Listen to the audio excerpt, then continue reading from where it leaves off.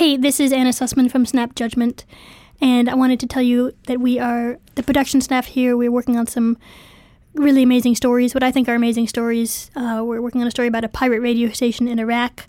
Someone's working on a story about a Sudanese refugee camp in Kenya that's closing and what's happening to all those people. We're sending one of our producers to cover this cross-border romantic relationship where the husband and wife can only see each other when they meet at the wall, the border wall between the U.S. and Mexico. We think these are the important stories of our time, and we want to bring them to you, and we want to tell them to you in a Snap Judgment kind of way, which means, like really bringing you into that place and telling you what's going on there. And we can only do that with your support. We need your help to tell these stories and to tell a year's worth of these stories. So please help us. Go to snapjudgment.org. Support us any way you can.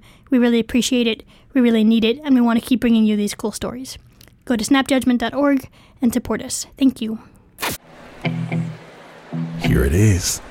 You've got the best seat in the house. Snap Judgment's Storytelling with the Beat is about to rock our biggest live show ever at Brooklyn's Academy of Music. Lights, camera, action.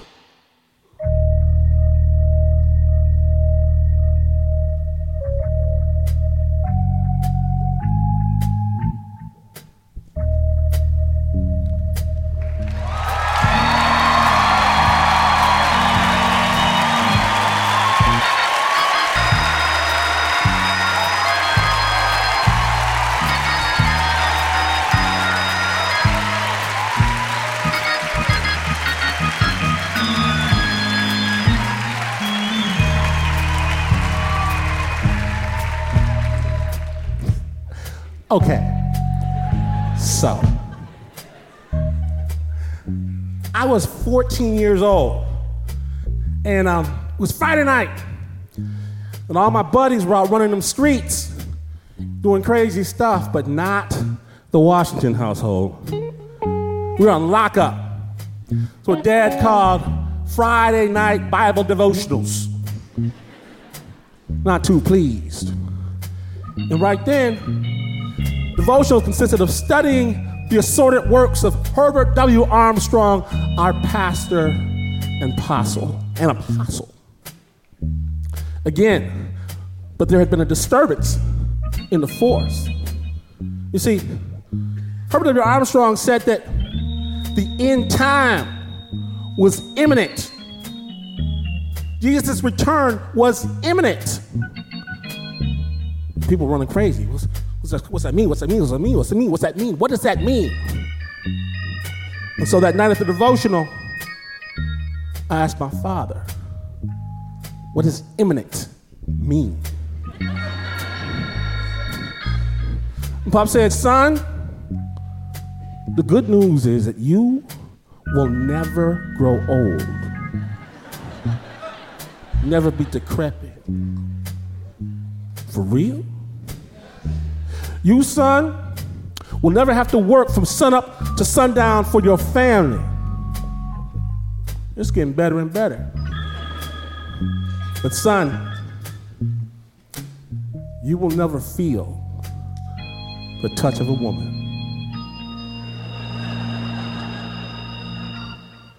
Son, are you ready for the return of our Lord Jesus Christ?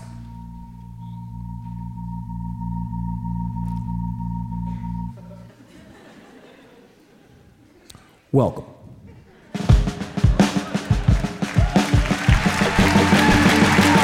Snap Judgment, baby. What y'all know about this here?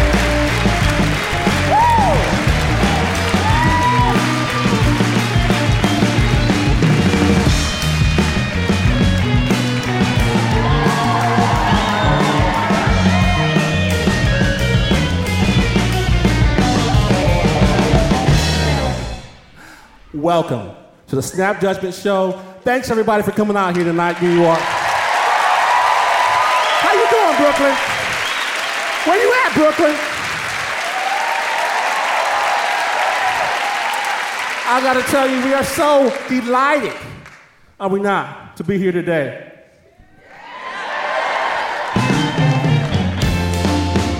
So the world's finest storytellers are to come to this stage. But before that happens, may I introduce you to my brother in crime? Please say hello to Mr. Alice Mandel.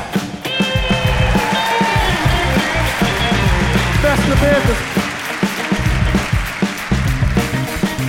On the bass, Tim Fret.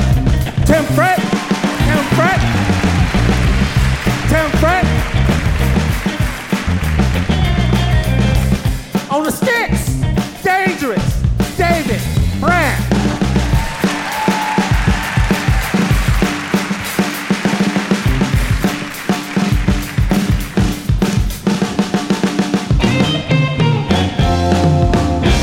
Our band is no joke, ladies and gentlemen.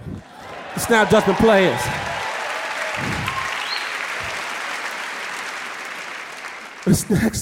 Our next guest is funny. And she makes me laugh. Every time I look at this woman, she's saying something to make me laugh. And that's really why we brought her to, she makes me laugh. That's why she's here on the Snap stage, because she's funny, and you guys get to be laugh with me.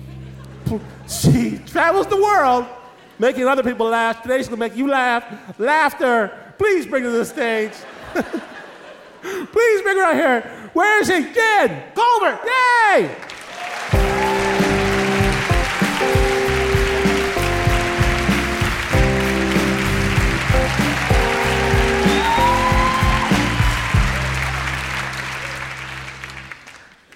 Well, I guess I have to be funny now.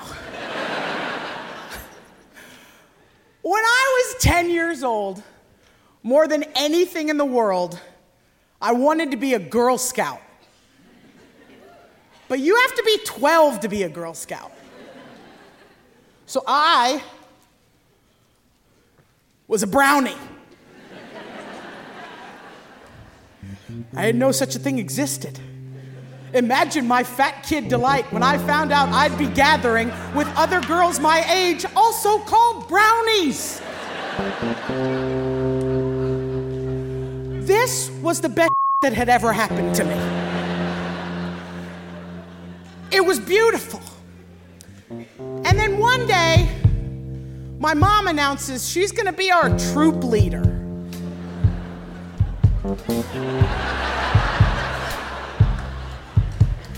The best thing that ever happened to me was about to be taken over by Stephanie. That's her name, Stephanie.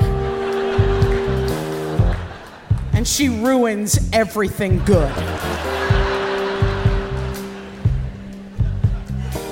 I was distraught. I didn't know what to do. And then a week later, Stephanie comes in and announces to the troop, we're gonna be selling Girl Scout cookies. What? I didn't even know there were going to be cookies involved. It's now still the greatest thing that's ever happened to me. When I was a kid, there were only 4 kinds of Girl Scout cookies. Today, there are 17. 4. There was the Lorna Doone cookie. Shortbread. Very plain, very simple. I don't know who Lorna Doone was, but the made a tasty cookie.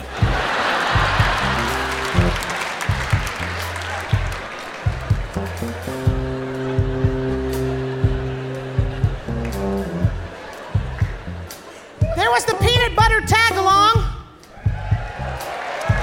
Same shortbread cookie, covered in peanut butter, dunked in chocolate. Thank you, Jesus. Delicious. There is the Thin Mint.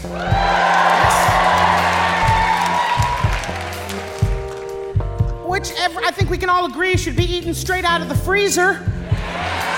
Yes. What a lot of people don't realize is that that habit was actually created by a skinny. Yeah.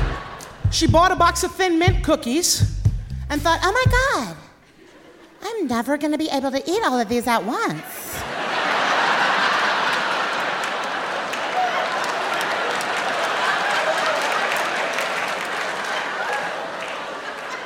What am I gonna do? How will they stay fresh? And then her mom told her to put them in the freezer. And then her fat friend came over and said, "Don't you have anything to eat in this damn house?" The skinny girl pulls cookie from the freezer. Fat girl eats them and is happy. You're welcome.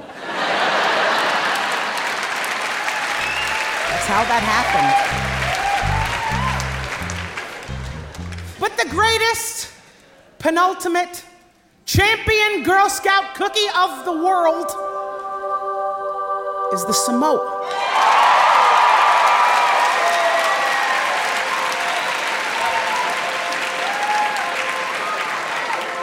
It is a ring of shortbread cookie covered in caramel, toasted coconut, striped with fudge.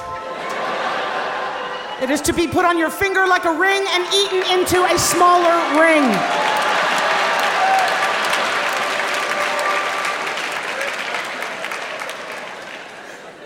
I like to put one on each finger and eat them in rapid succession. And then whichever finger first got another cookie.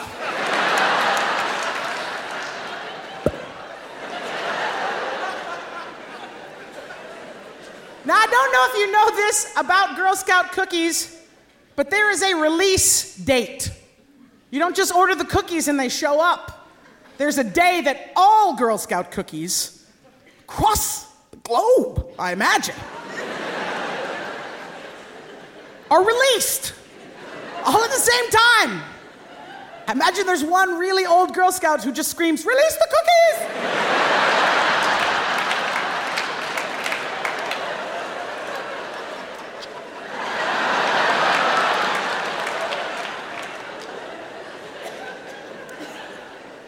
And here's where Stephanie being our troop leader is really gonna pay off.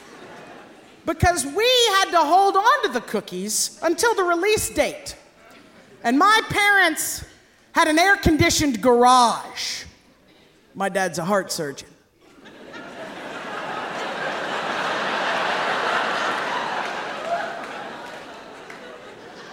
So inside my garage, for 17 days, there were 4 flats of Girl Scout cookies, stacked 12 boxes high. And inside each box were 10 more boxes high, 6 boxes wide, 4 boxes deep. My whole life had been preparing me for this moment.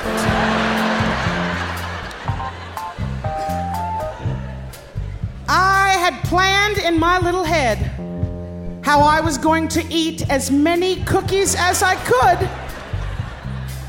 And I had 17 days to do it.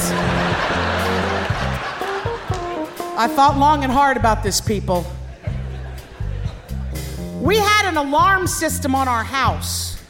So every time you opened a door or window, it would beep, letting you know a door or window had been opened.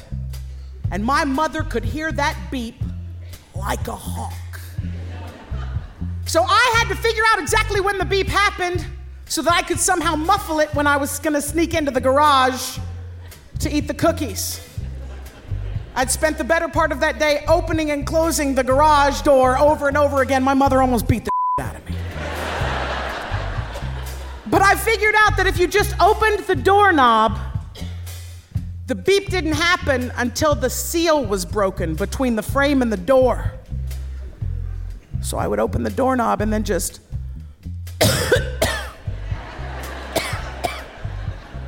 You couldn't just cough once. No one coughs just once. You have to remember to trail off the cough.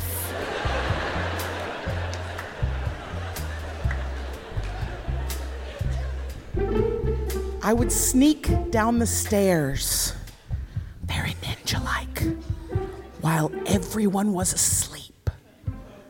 I would get down to that door.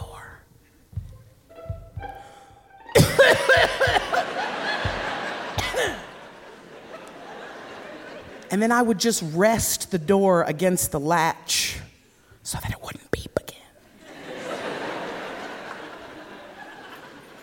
I turned the lights in the garage on their dimmest setting. Romantic.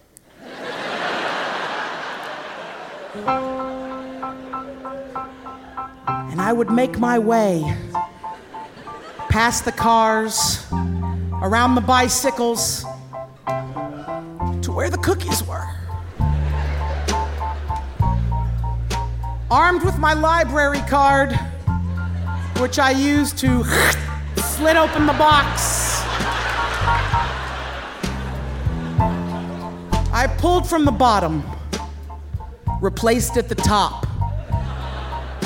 I would get the box, again slitting it open with my library card, pull it out, very gingerly opening the cellophane so as not to tear it. I would then eat every single cookie in the box.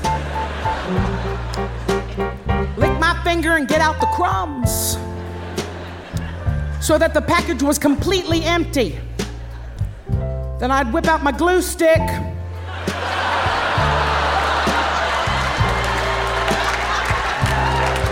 I was only 10, ma'am, but I was reading at a 6th grade level. I glued the cellophane shut, put more glue on the flap of the package, and put the empty box back into the bigger box. Because you see, my story was gonna be, if I was caught, they sent us empty boxes. Things go wrong at factories.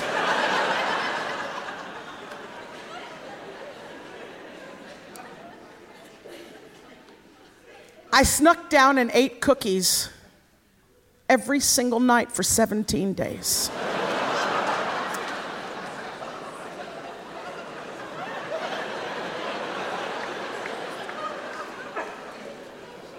It wasn't even enjoyable at the end.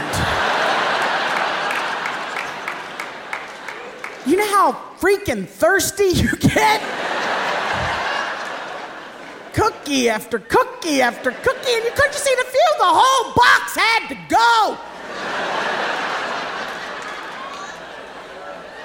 One night, I couldn't take it anymore. On my way back up the stairs, I stopped in the kitchen and started chugging milk like it was my job. My dad came down and caught me chugging milk. What's wrong, he asked. I had a coughing spell. I don't know if you heard me coughing, but I think I'm okay now. And I went to bed.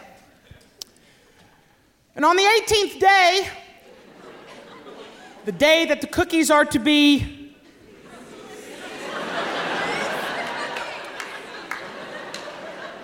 my mother calls me into the garage. And I can tell this isn't a pep sales talk.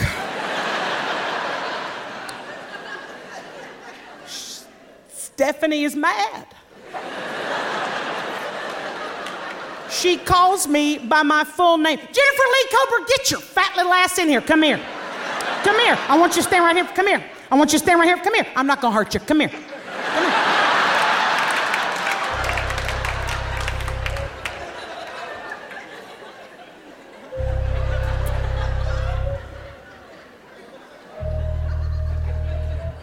Child, did you eat 144 boxes of cookies? Did you? Is that what you did? Don't you lie to me. I don't know what you're talking about. What do you mean the boxes are sealed? How could I have eaten 144 boxes of cookies? And then she held up my library card that apparently in my cookie drunkenness I had left inside the last box of cookies.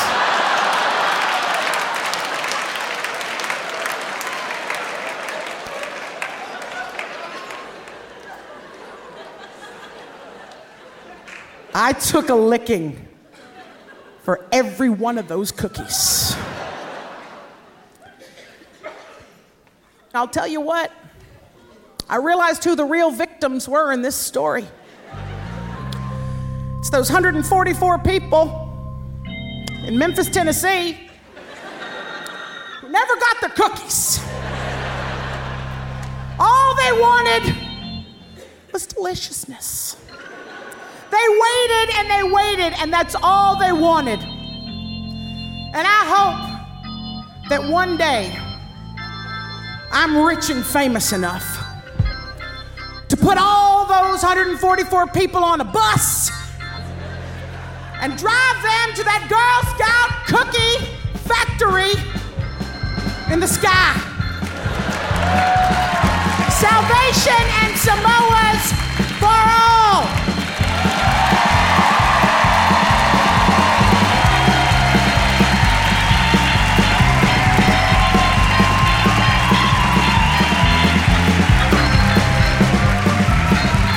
Jen Colbert, ladies and gentlemen.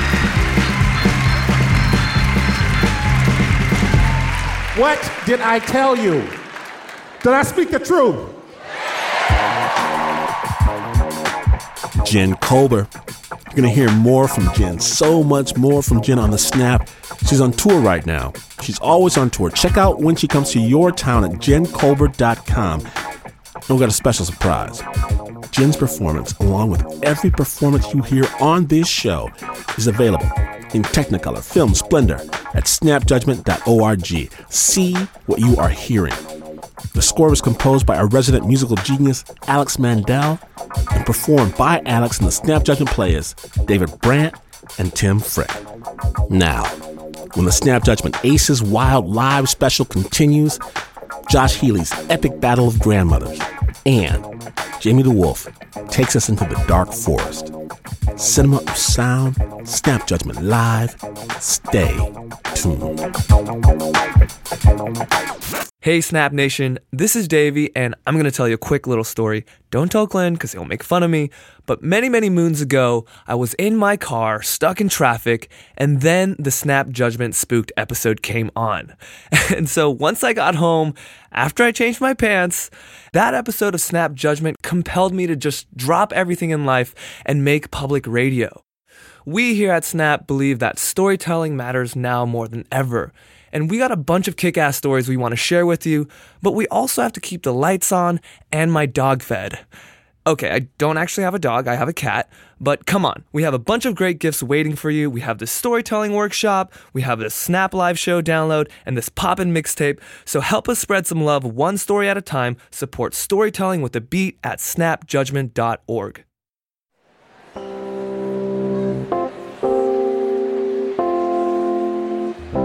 Welcome back to the Snap Judgment Live Aces Wild Special.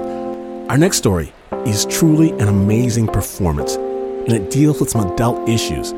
Sensitive listeners should note. And we're going to join the show already in progress.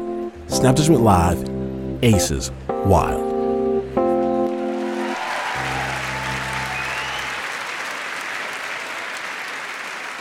And now I get to bring out a veteran. Someone who was on this stage from day one, actually on our very first Snap Judgment episode. He is now a man who's busy changing the world, one bad guy at a time, a rebel without a pause, fighting a man for the good of everybody else. He's a dear friend of mine. Please put your hands together for Mr. Josh Healy.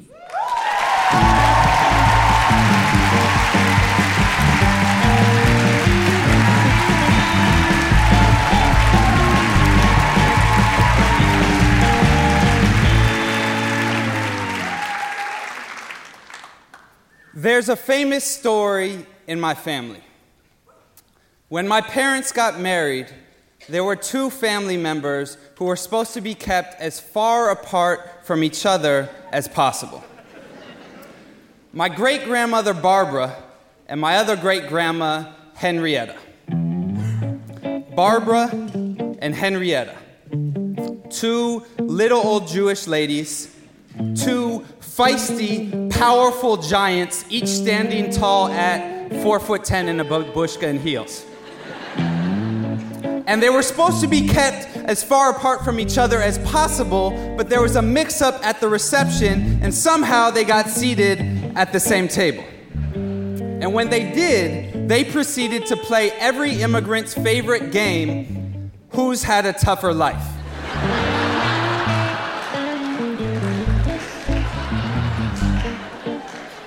Barbara came out swinging. She said, well, you know that my family, we had to flee Russia when I was 5 because the army came and burned down our whole village. Henrietta was like, all right, we gonna fight? Let's play. Henrietta's like, oh yeah, well, the boat my family came over on, it was so bad, my little sister almost died before we got to Ellis Island. Barbara, she comes back flexing. She's like, oh yeah? Yeah, that's all you got, son? And obviously this is how immigrant Jewish women talk, like bad battle rappers, straight out of the shtetl. She's like, yeah? You know, I had to drop out of school when I was 12 to work at a sweatshop on the Lower East Side. Henrietta's like, I wish I worked at a sweatshop. My whole family was unemployed during the Depression. We survived 10 years off Spam and matzo balls. No soup, just the matzo balls. And by this point, a whole crowd has formed around. All the families at the table, even my newlywed parents, they want to see the heavyweight bout. It's Ali versus Frazier. It's Nas versus Jay-Z. It's Barbara Rosenblum versus Henrietta Goldblatt, and Barbara goes in for the knockout punch. She stands on top of her chair, and in front of 150 guests at the party of my parents' wedding, shouts out, I had 12 abortions. All self-performed.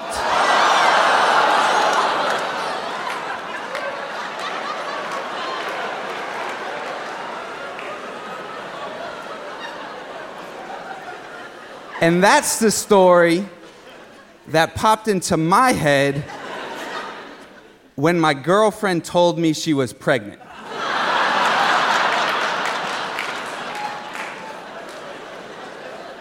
And I'm not proud that was the first thing that popped into my head, but given what happened next, it was kind of crazy. I was 19 years old, a sophomore in college, so I was smart enough to know that when your girl tells you she's pregnant, the first sentence out your mouth should probably not contain the word abortion. So instead, I went for something far more sensitive and mature. When she told me, I was like, for real? Like, for real? You sure you're not just a little late? She said, I don't think so. It's been 15 days. 15 days? Man, I know nothing about women's bodies.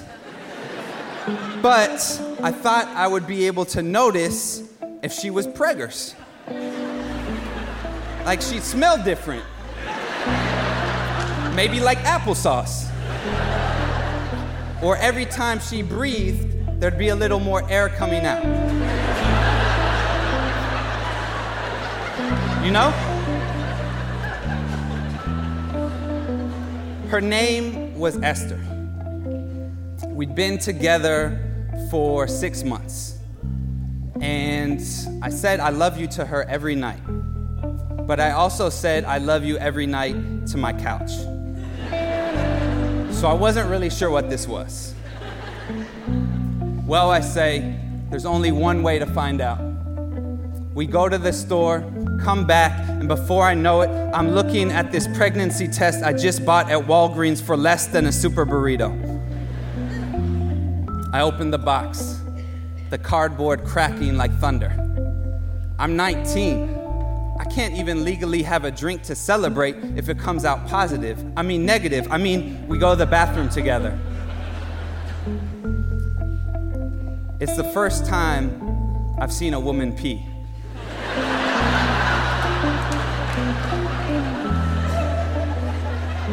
It feels like she's going on forever.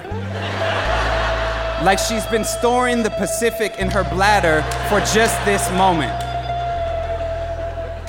Finally, the trickle stops. She hands me the stick, eyes closed. You look. Ladies first, I say. She does. She takes a breath.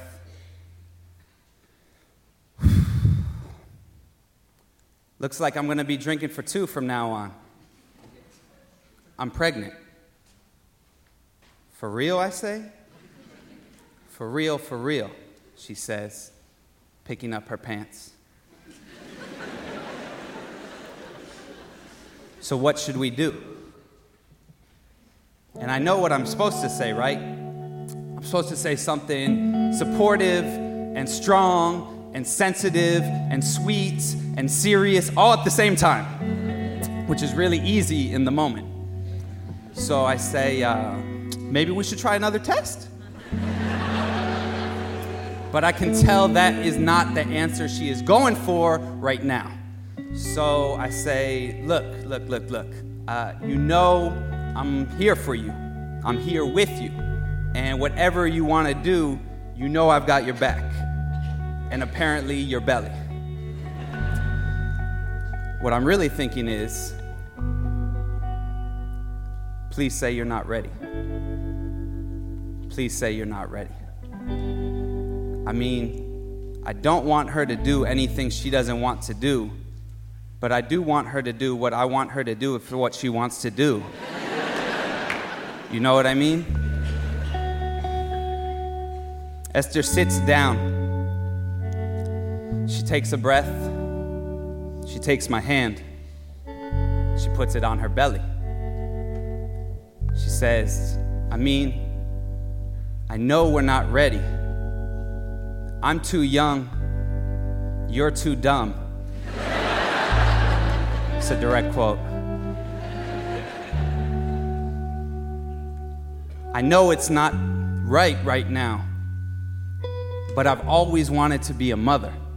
I've always wanted to have a daughter. I say, you'd be a great mother whenever you think the time is right. She says, you know, it's funny. Ever since I thought I might be pregnant, I started thinking about baby names. If it was a boy, I was thinking Dominic. And if it was a girl, Barbara.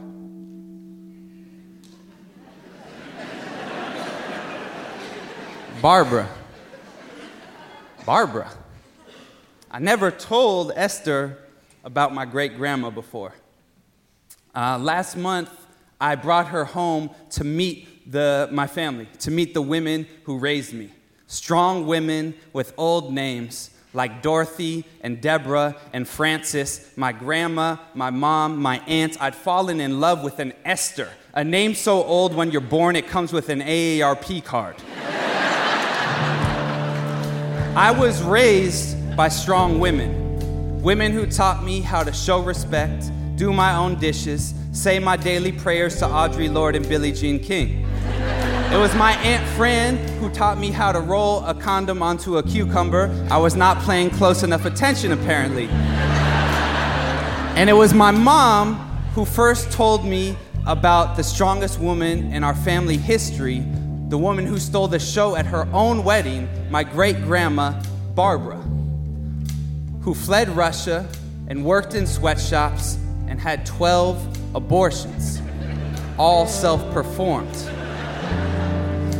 No birth control, no clinics on the Lower East Side. She almost died in a tenement bathroom on Avenue C. But she lived. She lived and she fought for women and workers and immigrants and everything a nice socialist Jew used to do. She danced in the streets. She danced in the streets when they passed Roe v. Wade. She lived a long, hard, beautiful life like her, Barbara. When Esther said that name, I started to change my mind about what we should do. I said, maybe this mistake wasn't a mistake after all. Maybe we're supposed to have a daughter. She said, yeah, maybe not.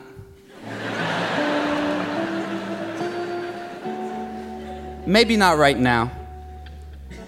I still need to become who I am, to become a woman. And you, Josh, you definitely need some time to become a man.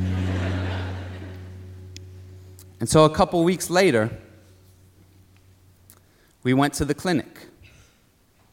And it was quick, it was safe. When the man with the picket sign outside said he'd pray for Esther's soul, she said, hey, good looking out.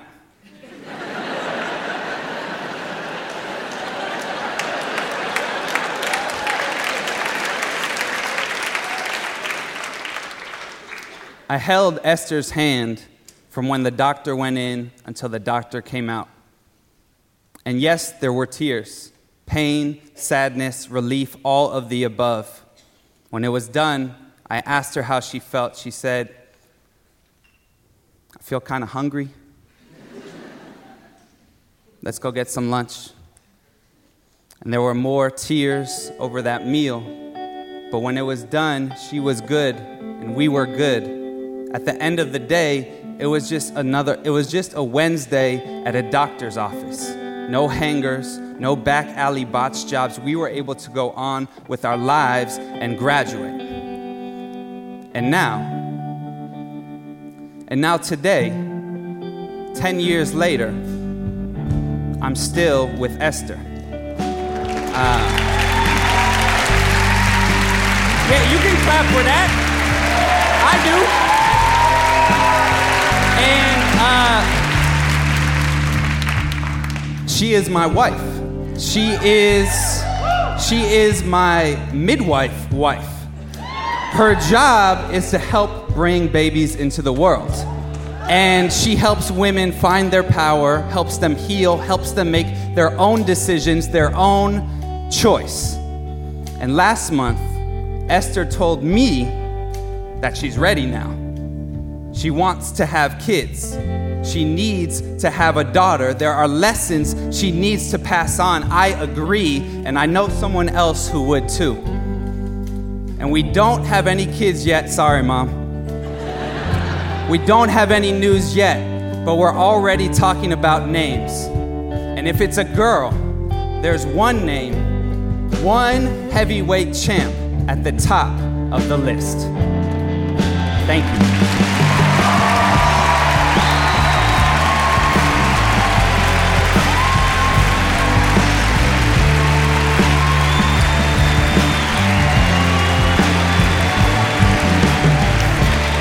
Joshua Healy.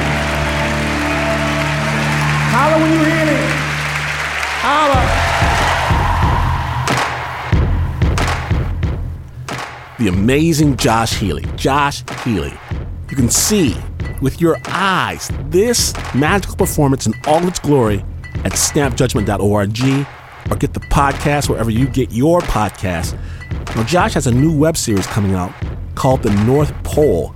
Look for it, thenorthpoleshow.com. Original score by Alex Mandel, performed by Alex and the Snap Players David Brandt and Tim Frick. And we are not done. No way are we done, because when we come back, Jamie DeWolf opens a very dark door. When the Snap Judgment Aces Wild special continues, stay tuned.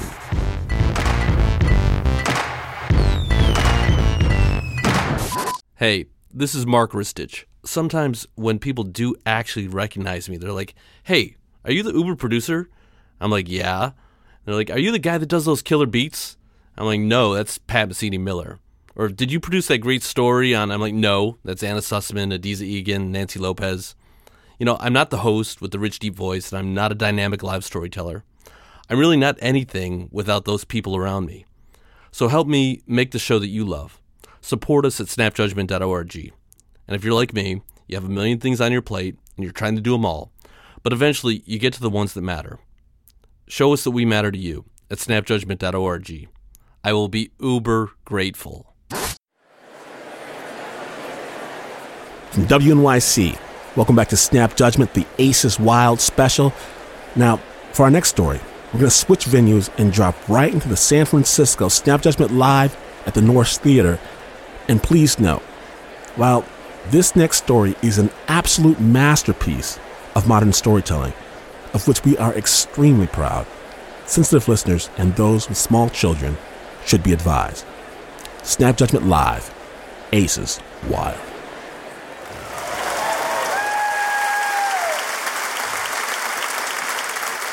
Now, our next guest is a true Renaissance man. He's a writer, a poet, a filmmaker, a director. The last time he told a story on the Snap stage, it touched millions of people around the world, his tale of family legacy. Today, he digs even closer to home. Please put your hands together for Mr. Jamie DeWolf.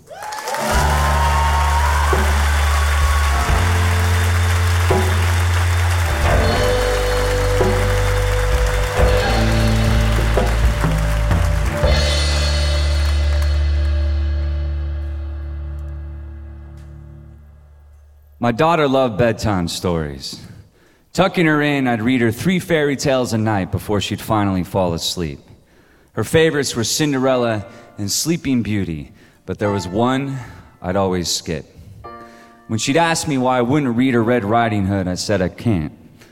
It gives me nightmares. Maybe someday when you're older. I'd kiss her goodnight, lock the windows, check the doors, and smoke alone on the porch at midnight, knowing there's worse than wolves in this world. Vallejo, California.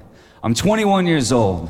My girlfriend's 23, and we moved with our newborn daughter into the only apartment complex welfare can afford. The rent is cheap because we're the first room next to the only door of a 3-story complex, and the doorbell is broken. So every hour, people are pounding on the front door, waking up my daughter from the crib and sending us screaming into the hall, "Next time, call first." The complex is next to a bus stop and a porn store. We sleep with a baseball bat beside our bed, and the only thing that separates us from the street is that door and our deadbolt. All I want is to shut out the world, to ignore the slurred screams from the second story, the passed out people on the sidewalk. But I can't ignore the girl in the hallway. It's hard to. I see her every day. She has a got-to smile, messy brown hair, and a doll that dangles from its only arm. Every day she asks me, "What's your baby's name?" I say, "It's Nadia, remember?" She always wants to come inside, but I don't know which door she belongs to. Don't want parents to watch her going into a stranger's home, so I say, "Maybe another time, okay, honey? Why don't you go run along now? Go play." Every day I see her, coloring books on the staircase, just another part of the complex, like the white guy on the porch with bad tattoos who asks me for a cigarette every time I take out the trash. Every morning, "What's your baby's name?" I answer, and she never remembers, till it becomes just another noise like the gunshots a block away or the sirens that become my daughter's first lullabies. One day the girl is crying, so she's hungry, so we finally invite her inside, and I give her cookies and milk like a stray cat. She wants to stay, but it's our daughter's bedtime. You gotta go to your own home now, okay, honey? I'll see you tomorrow. She waved goodbye to my daughter, then I locked the door behind her and left her in the hallway. The next day, she disappears. It's December 9th, 1999. By midnight, cops are knocking. 2 days later, FBI agents are pounding on the front door. News van spotlights blast through the blind. Now the missing girl has become an official case. When I see her face on the 10 o'clock news, it's the first time I realize I never knew her name. Ziana Fairchild. She's 7 years old, born in prison to a mother in for auto theft. They sent her to her great aunt in Hawaii to grow up swimming in warm waters until her mother demanded her back. Ziana's only lived in our complex for 6 months. The rumor is her mother's been running meth missions down to Mexico and leaves Ziana for days alone on the staircase. The neighbors 2 doors down have been feeding her, even called Child Protective Services, but nothing changed. The rest of us, did nothing, and locked our doors to a girl we saw every day. Now her great aunt flies back from Hawaii with an army of reporters, national news, candlelight vigils, thousands of posters on every street corner. Hundreds of thousands volunteer to march through forests and marshes, looking for an answer no one wants to find at their feet. Ziana's mother and her boyfriend are too strung out for the spotlight. I overhear him slur about having to make another appearance at the volunteer center in the morning as the police monitor their every move, building their case. Bobby, the boyfriend, was the last person to see Ziana. He's a guy that asks me for cigarettes every time I take out the trash. His story of that morning changes every day. First, he dropped her off at school, then he took her to the bus stop, then maybe she walked alone. They give him a polygraph test and he fails, and his prison record hits the front page. He's an ex-con, just released for holding down his ex-girlfriend's infant son under scalding hot water. His past now exposed, Bobby stopped showing his face. The neighbor above me with a tattooed tear says, if Ziana doesn't come home, Bobby's gonna go missing himself one day. Bobby and the mother avoid the press as canines sniff our staircase and lab technicians spray our dumpster for bloodstains.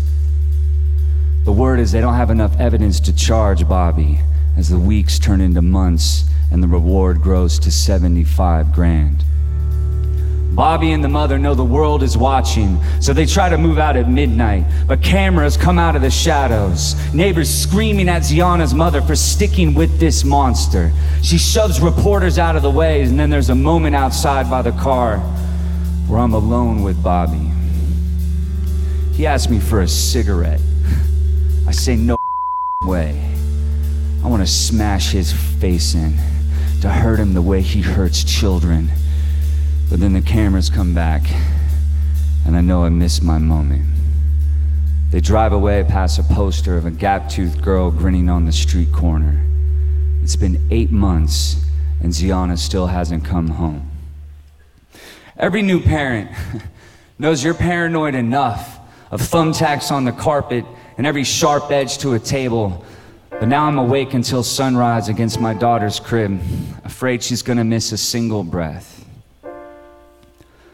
A month later, another girl goes missing, only blocks away. She's 8 years old, kidnapped for 3 days, handcuffed to a stick shift in a parking lot as her abductor is inside a Home Depot, shopping for a body bag to fit her height. She escapes a car full of Polaroids and duct tape, flags down a trucker on the freeway, and finally, the wolf of Vallejo bears his face. It wasn't Bobby. I was wrong. We were all wrong. It was worse. His name is Curtis Dean Anderson, a taxi driver and a family friend of Ziana, a man who I'd opened the apartment complex door for many times before. He was a monster a deadbolt didn't stop. Just another cab driving down the same street my daughter took her first steps on. A man who watched Ziana walk alone to school every morning as her neighbors locked our doors on a girl we saw every day. A year after she went missing, they found Ziana's skull in the Santa Cruz Mountains, identified only by her grinning gap teeth. Curtis pled guilty to avoid the death penalty, claimed to have killed a dozen more girls, but their bodies were never found. He bragged to his cellmate about what he had done to Ziana, details I would never repeat. He died of natural causes in prison the same year my daughter reached Ziana's age. Ziana was across every headline, but now she's yellowing newsprint, empty volunteer centers, a testament to locked doors. She was a story I could never tell my daughter. Why Red Riding Hood gave me nightmares. Some girls never make it out of the forest. Some stories children should never hear. It's been 15 years, and I wish I had someone to apologize to. I don't know if I could have saved you, but I could have done something. Could have invited you in instead of shutting you out with the deadbolt. I'm sorry. I can't drive past our old apartment complex without thinking of you trying to open our door with 7-year-old arms. I didn't know your story when you were alive, but I can tell it now and ask the world to remember your name. Ziana Fairchild, the girl I left in the hallway.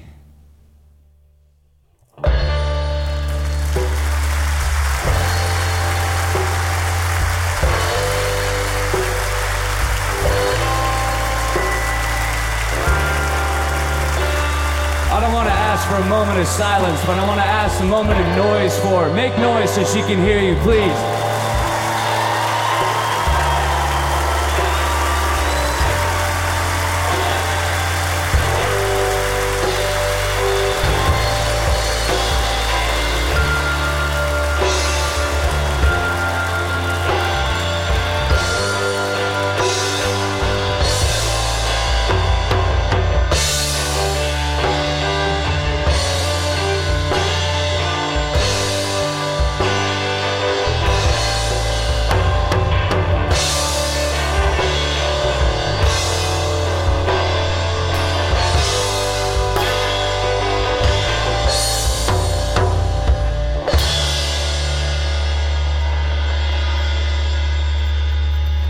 Please put your hands together one more time for Jamie DeWolf. I appreciate the bravery it took to come out here and share that story.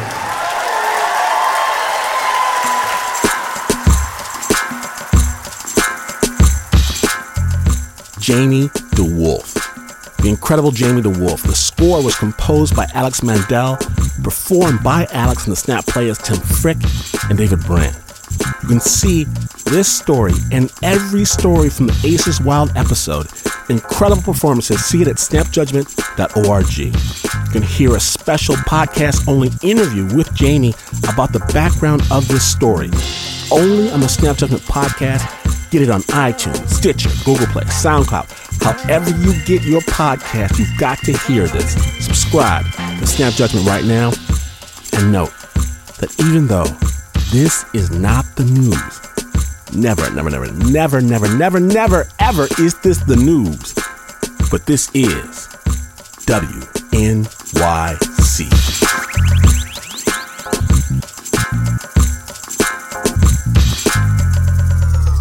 Snappers, when you support this show, it means the boss man goes away.